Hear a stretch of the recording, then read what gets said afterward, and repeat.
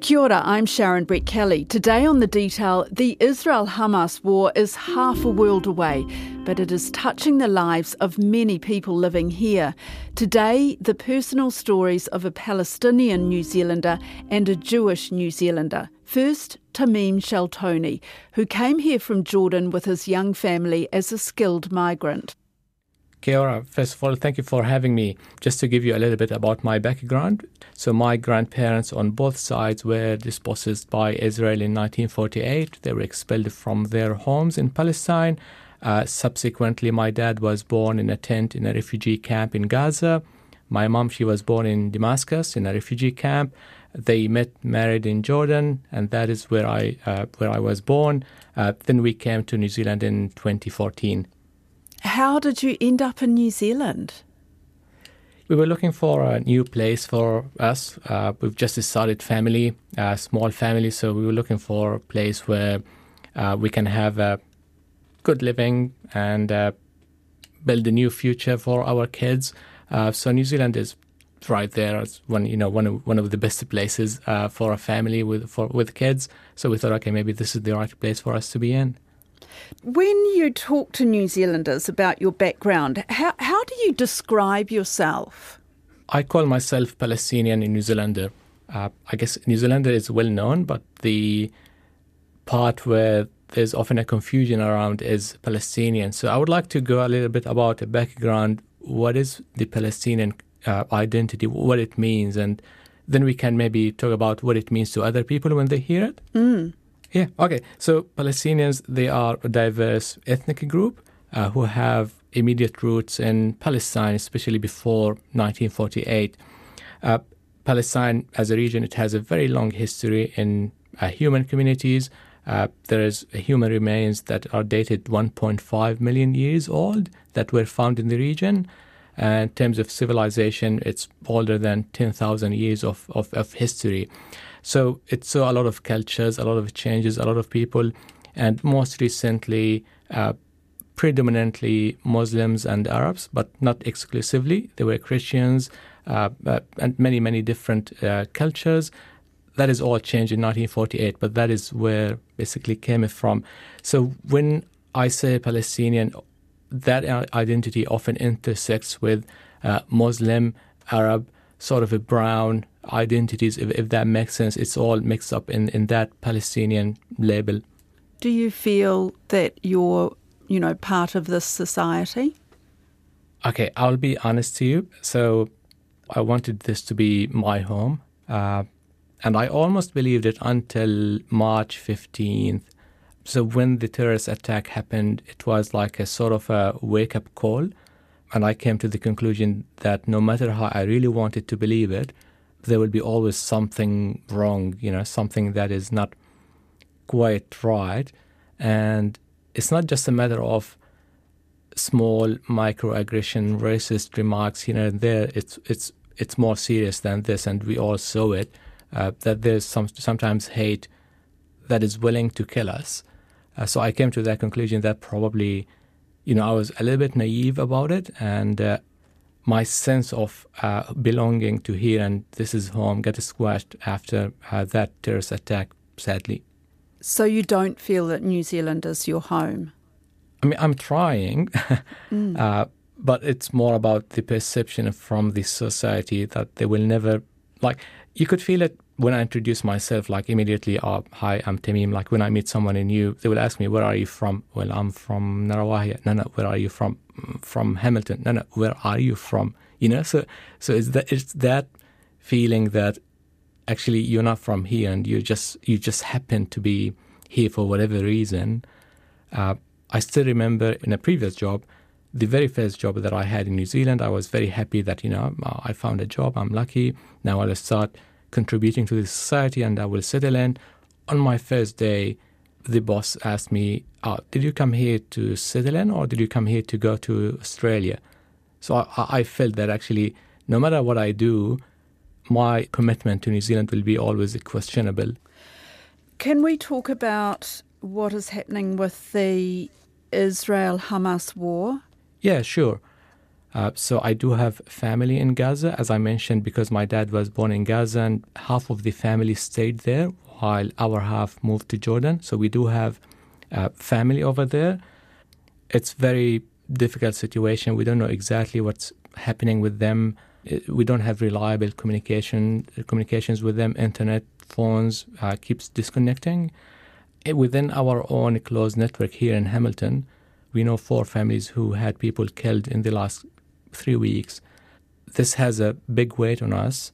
Like personally speaking, in the last 3 weeks, I was sleeping on average 3 to 4 hours every night, max. I lost 7 kgs over these 3 weeks. We're feeling physically ill, if that makes sense. So you're in contact, you have family there, and what do you know about their situation? Last time we checked in, they were okay, as in they were safe, but safe relatively speaking, because at the moment there's no 100% safe place in Gaza. There were like 50 people in their own flat because they have internally displaced people from various areas in Gaza. They don't have food, they don't have clean water. So while, they're still alive, but they're far from being in an ideal situation or a safe situation. What do you feel that you can do from this far away? I mean, yeah, we're too far away to extend a direct help, but I mean, the entire community is coming together in order to see what are the ways that we could help. We're trying to engage with government agencies here to work on the New Zealand response, which is not great, by the way, but we're trying our bit from here.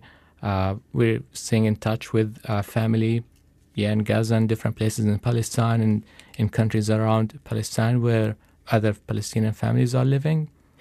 Do you feel safe in New Zealand, Tamim? At the moment, probably not as much as I wanted to be safe or to feel safe. Within my own network, 2 cases. In one instance, a family here in Hamilton, our friends, they had a car driving quickly towards them. They had Palestinian outfits because they were going to a cultural event. The car stopped in the last second, then took off again. In another instance, friends of us in Auckland, they had a stalker coming to their house twice because they had a Palestinian flag in their own backyard or front yard. He abused them, yelled at their children, swore at them, then took off, happened twice. So we hear about these stories happening around us and around the world, and we know it's a matter of time before someone gets hurt. So at the moment, we're trying to be aware of these risks, and every time we display any of our Palestinian identity, then we keep looking around us just to make sure, nothing goes wrong or we're safe or we're protected. Are you getting the protection you feel you need? It's hard to quantify it because, we can't expect a police car in front of the house of each Palestinian. But No. In terms of, perception of safety, no, I don't feel it. Can more be done that's practical? I think we need help from the media because at the moment we feel, and this is an overall perception within the community, that we are not getting represented well on the media. I appreciate the opportunity that I'm talking here, but we're still not seeing this across the board. So we need help from the media to de-escalate the rhetoric and to give us a fair chance at presenting ourselves and changing the narrative that is out there. Because at the moment we don't think it's fair, we don't think it's balanced. What, you feel like the narrative is biased in favour of Israel? Oh, Israel and Palestinians are the bad people. Because I was going to say there seems to be a lot of sympathy for the Palestinian people right now. I think at a people level, there's a great sympathy, and it's going up because we see it in the protests like every week. The numbers are increasing significantly, but we still feel the media is lacking behind, and well behind the media, the politicians. But in terms of the media, I think the biggest problem at the moment is when they report on Palestine, events are reported in isolation, but this is a long history. While the media focuses on this particular event or on what happened on the October 7th, but not what happened for the past 75 years before that. What do your friends, the people around you, the people you work with, what sort of conversations do you have with them right now about this war? Or is it something that, New Zealanders would tend not to really want to talk about? I do talk to friends about it. I do talk to people from work about it, but try not to mix things up, of course. There isn't much knowledge about the history, the background of Palestinians. So it takes a time to bring someone on board because you have to go through this entire history for them to get it. But as soon as you talk to them, they realize that this is not a political situation because this is like actually human side of it. Where do you get your news from? Because I feel that there's so much concern now about the misinformation, how much people believe about what's being reported. Yes. So most of the news that I get about what's happening is from people in Gaza on the ground, people that I'm following on social media. It gets tricky sometimes because they don't have reliable internet at the moment. They keep getting disconnected from the world, but it keeps coming back, and that is predominantly the source of the information that I go with. I'm quite outspoken on social media, and I have published my family's expulsion story. Mm-hmm. So I do receive a lot of hate and abuse online. And just to give you a few examples, which I just today read, from some of the comments that I received yesterday. First one, rot in hell. And these are people in New Zealand. Second one is Sea of Untermensch, which is apparently a German word. I Googled it, and it means a person considered racially or socially inferior. And the third one is terrorist. This is just normal language that I get exposed to on social media. Why do you stay on social media? Because that is the only place at the moment where we can share our own stories. Ben Keeps is a businessman based in Canterbury. I mean, I was born in New Zealand. I've always identified myself as a New Zealander, but there is another context that my parents were refugees from Eastern Europe. My parents survived the Holocaust. They were Jewish. I am Jewish. So there's this huge sort of context that has always kind of been there in the background, but after October 7th has become really, really acute to myself and to other Jews in New Zealand. How would your life in New Zealand be different to others, do you think? I mean, I guess what I'm saying is, do you practice your faith? Do you call it a faith? Yeah, so this is the thing that a lot of people don't understand. I am not at all religious. I'm at best agnostic, at worst atheistic. Religion doesn't really play a part for me. But sort of woven into my DNA is thousands of years of history, of stories, of sadly persecution. There's a bunch of survivors' guilt from the Holocaust.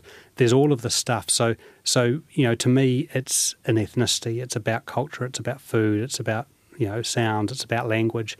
It's not about religion. That is a difficult thing for Kiwis to understand. And is there a willingness here in New Zealand for people to talk about it? Or do people just say, oh, God, this topic is too difficult, or I don't know enough about it? I mean, I talk about the fact that my parents were Holocaust survivors, but I don't talk about the religious side of things because to me that's irrelevant. So it's really, really complicated. You can't get further from the Middle East than New Zealand, and it's so out of context for people here. And so generally that's a conversation that hasn't been had. And so what has been incredibly jarring for all Jewish people in New Zealand and Israeli people in New Zealand is seeing the response post-October 7th. We always had this sort of naïve thought that this is New Zealand, no one cares, and my father's grave in Wellington has been spray painted from time to time over the years, so there's that sort of low-lying stuff. But we always thought we were kind of immune to the really worst of anti-Semitism, and post October the 7th, really the world has changed for us. In what way? I'm an incredibly proud New Zealander, and so to see other New Zealanders walk down, Queen Street in Auckland or be at the Bridge of Remembrance in Christchurch and burn Israeli flags, say death to the Jews, say Hitler's job should have been finished, call me personally a genocidal racist, and think of that within the context of October 7th. So the thing to understand is that, globally there's about 15 million Jews. In New Zealand there's a few tens of thousands. So we're a tiny, tiny, tiny population, and we're all kind of very close. And so I have got, two cousins who are serving in the army that are probably in or around Gaza. I have friends whose relatives were murdered or taken hostage on October the 7th. And so you think about that context where we as a people are deeply traumatised and are absolutely grieving, and the next day, rather than people showing empathy and understanding that we were traumatised, what we saw was people chanting, "Gas the Jews." And that's just, A, that's a reality inversion, but B, there's a lack of humanity and a lack of empathy there, which frankly is incredibly distressing. How do you respond to that? My parents were Holocaust survivors, and everyone who came through that and subsequent generations carries survivor's guilt. For me, that comes out in feeling a deep, deep obligation to stand up and be counted. And so I've been very public in my support for Israel, my condemnation of Hamas, and my support for the Jewish and Israeli community in New Zealand. So I feel obliged to do that. Other people, unfortunately, have gone to ground. I know of a lot of people who are almost housebound because they're scared to go outside because they don't want to be identified as a Jew. So it comes out in different ways for different people, but the thing that we all share is we are all feeling traumatised, and really sadly we're all feeling betrayed in a large part by our countrymen and women. Are you unsafe? It was funny, I posted a thought the other day on social media. I was flying out of Wellington Airport, and normally when I'm at the airport I look at my phone and I catch up on work and those sorts of things, and it was the first time ever I'd found myself looking over my shoulder and being a little bit fearful about what might happen.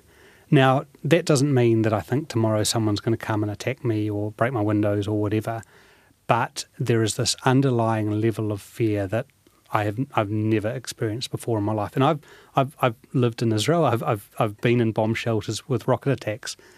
I feel safer there than I do here, because at least there the threat is very obvious. There's every country around you is trying to destroy you, so therefore you have no option but to defend yourself. Over here, there's this cloak and veil of this reality inversion, which means that the threat is much more insidious. And so what sort of protection do you have?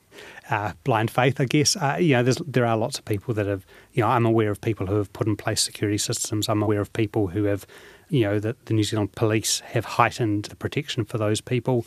I still have a degree of faith. I still think that all things being equal, I'm safe to walk down the street.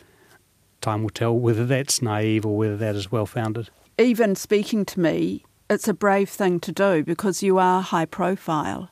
It's either brave or stupid, and it's probably more stupid. But I do think, joking aside, I feel like I've got an obligation in the memory of the people that passed in all of those generations, that being Jewish has some benefits. I'm sure I haven't discovered them yet, but with it comes an obligation, and one of those obligations is to use whatever platform one has to tell our own truths. And that doesn't mean I'm not denying Palestinian angst. I absolutely accept that the Palestinian people have been hard done by their own co-religionists as well as by Israel. That's a conversation to have, and I'm more than happy to have that conversation with people.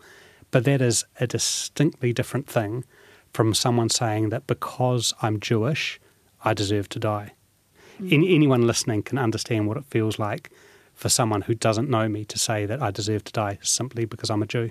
So you say you feel let down by New Zealanders. What do you want to change? I totally get that it's a sensitive topic and it's very complex. So I have no problem with someone saying, hey, this is really complex, it's really political, There's thousands of years of history. I don't want to get involved in conversation. But then the next thing is, hey, Ben, are you doing okay? And that's all I want. I just want people to show a degree of humanity. I get that people don't like Israel, that they don't like what Israel is doing. That's not what this is about. That's a separate conversation. I'm a New Zealander. I think I deserve a degree of empathy from people in New Zealand for trauma. In the same way that, I have lots of Arab and Islamic friends, and post March 15, I spent time, showing empathy for them. As that's the human thing to do. People have suffered a loss, traumatized. People deserve some humanity that goes alongside that. So you have Islamic and Arab friends, and how are you able to, have a conversation with them about this, or is it something that you just stay right away from? It really varies. I mean, the bizarre thing is that Muslims and Jews are cousins. We're so closely related. And from the, if you were an alien to be flown down to Earth and you had a look at this, you'd be like, the degrees of separation between Jews and Muslims is nothing, is absolutely nothing. So it's bizarre that they're fighting it all. I do have lots of Arab friends. I love the food, I love the people. I'm the first one to say salam alaikum, because I really do hope that peace be upon us. And so anyone that wants to have a conversation, that's fine.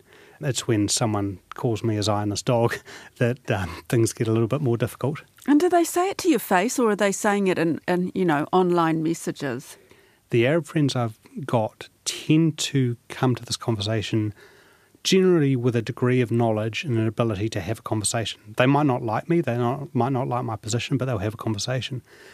The thing that is really bizarre is the people that have no clue and no context that will pour hate upon me. And so everyone's an expert. This is a highly, highly complicated environment, and I think, frankly, people should either inform themselves, or if they don't want to be informed, just shut up, really. What do you think is going to happen, Ben? Because, we all hope that at some point this war will be over. I'm really scared. I mean, the puppet master in all of this is Iran. Iran funds and arms Hamas, but also Hezbollah. The context for all of this is that Saudi Arabia was very, very close to having a peace accord with Israel. And that would be a terrible thing for Iran, because all of a sudden you've actually got a general agreement in the Middle East, and everyone's aware who the bad guys are. And so they engineered this war because they didn't want that to happen. Best case situation is that this all gets settled down, that Saudi Arabia and Israel continue with their peace accord, that Iran gets somewhat destabilised, and therefore Hamas and Hezbollah get destabilised, such that you can actually have some sort of enduring peace between the Arab nations in Israel, but more importantly, the Palestinians in Israel. That's a best case scenario. Worst case scenario is, frankly, sadly, Armageddon. And in New Zealand, are New Zealanders any better informed this time than, say, back in the other big flare-up, back in 2014? I think the difficulty is that, we are being played. We're being played by polarising individuals, but we're also being played by algorithms. And so the social media platforms are all feeding us the stuff that reinforces our confirmation bias. And so there's a much bigger societal issue to talk about here, and whether it's the anti-vax crew or the general opting out of the rule of law, or or this conflict, or whatever, co-governance, all of these things are being fueled and reinforced by social media. And so we have a conversation to have as a society around dialogue and discourse and respectful disagreement, and frankly, walking a mile in another man's or another woman's shoes. How we get there, I really don't know. That's a conversation for bigger brains than mine. That's it for today. I'm Sharon Brett-Kelly. The Detail is supported by the Public Interest Journalism Fund. Today's episode was engineered by Jeremy Ansell. Our producers are Bonnie Harrison, Mark Jennings and Alexia Russell. And thanks to Tamim Shaltoni and Ben Keeps. Mā te wā.